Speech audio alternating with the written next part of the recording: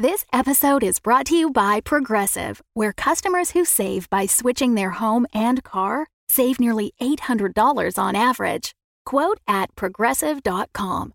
Progressive Casualty Insurance Company and Affiliates. National average 12-month savings of $793 by new customers surveyed who saved with Progressive between June 2021 and May 2022. Potential savings will vary.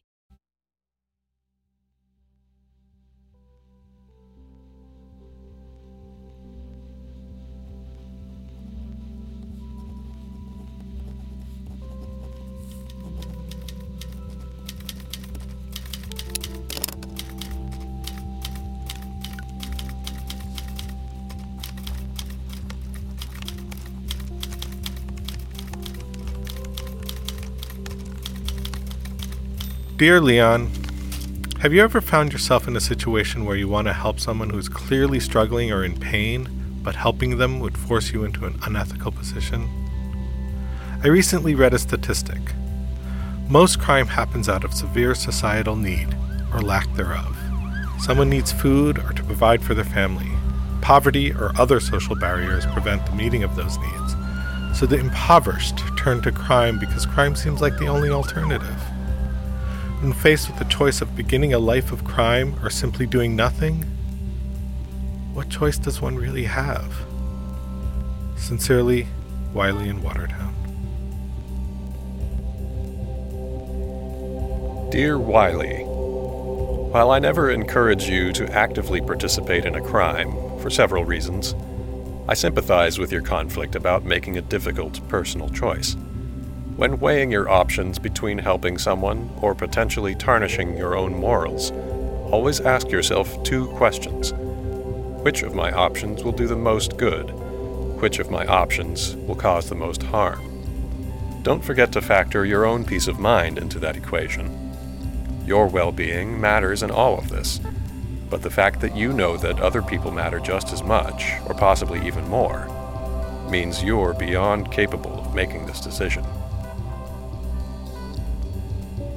Dear Leon, is there a spell, chant, or potion that forces someone to see the world as it is? Not simple, not blacks and whites, but extremely complicated.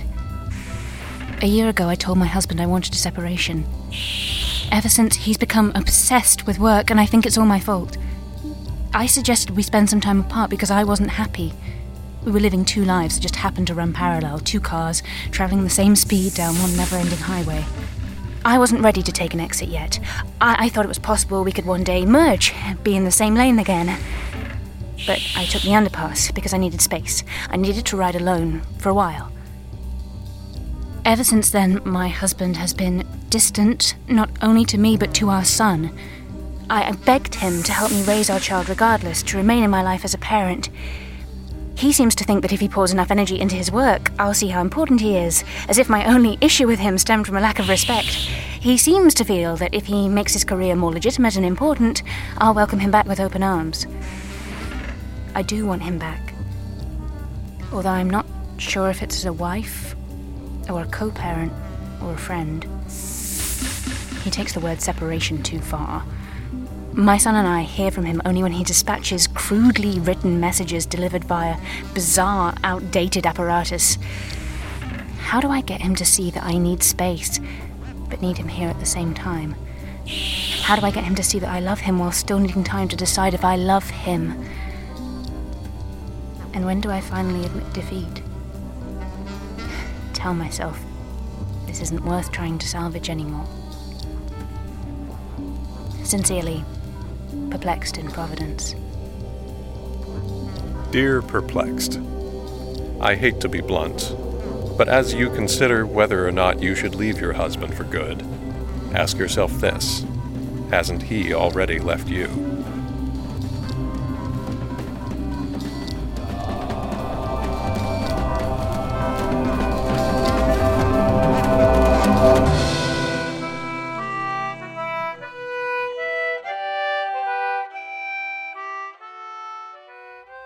Dear Leon, you never answered my first letter.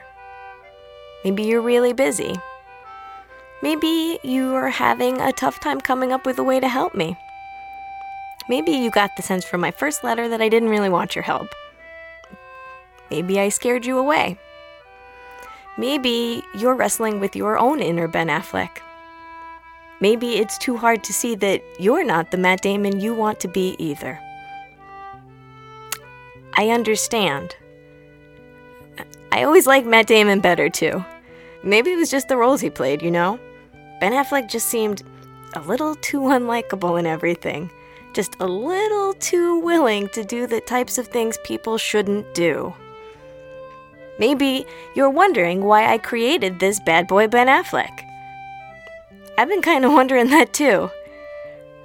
I think the reason is I didn't really like the Matt Damon I'd become. The Matt Damon I'd become was like the one in that movie where he's just walking around in the desert the whole time with Ben Affleck's brother, and then they get lost and they freak out and they pass out from dehydration, and then Matt Damon strangles Ben Affleck's brother. In the end, Matt Damon makes it out okay, but you can tell that he kind of hates himself now. That's sort of how it is with me. When you become that kind of Matt Damon, the kind that escapes the desert but hates what the desert did to him, all you care about is not being that kind of Matt Damon anymore. And the more you do to become like bad boy Ben Affleck, the deeper your hate grows.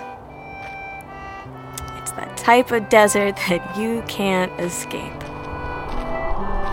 Sincerely, Olive Gardner.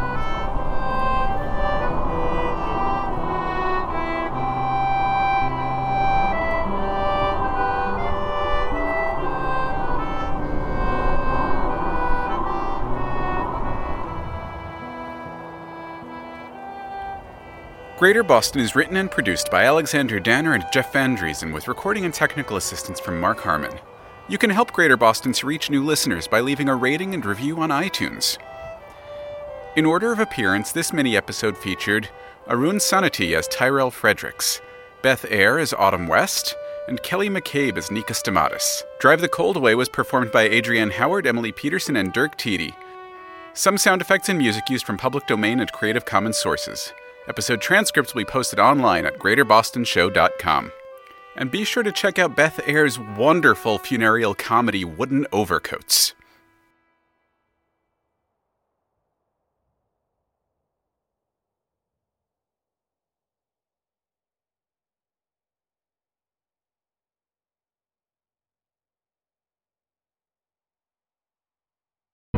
The Fable and Folly Network, where fiction producers flourish. From the team behind the award-winning Best Fiction Horror podcast, Nightlight. A new audio drama that brings the southern folklore of True Blood and the cosmic horror of Lovecraft Country to your ears. You don't hear that, do you? Afflicted is a tale of hoodoo, a demonic book bound in human flesh, and natural disasters that are anything but natural. Which grave did you get the dirt from? Which grave?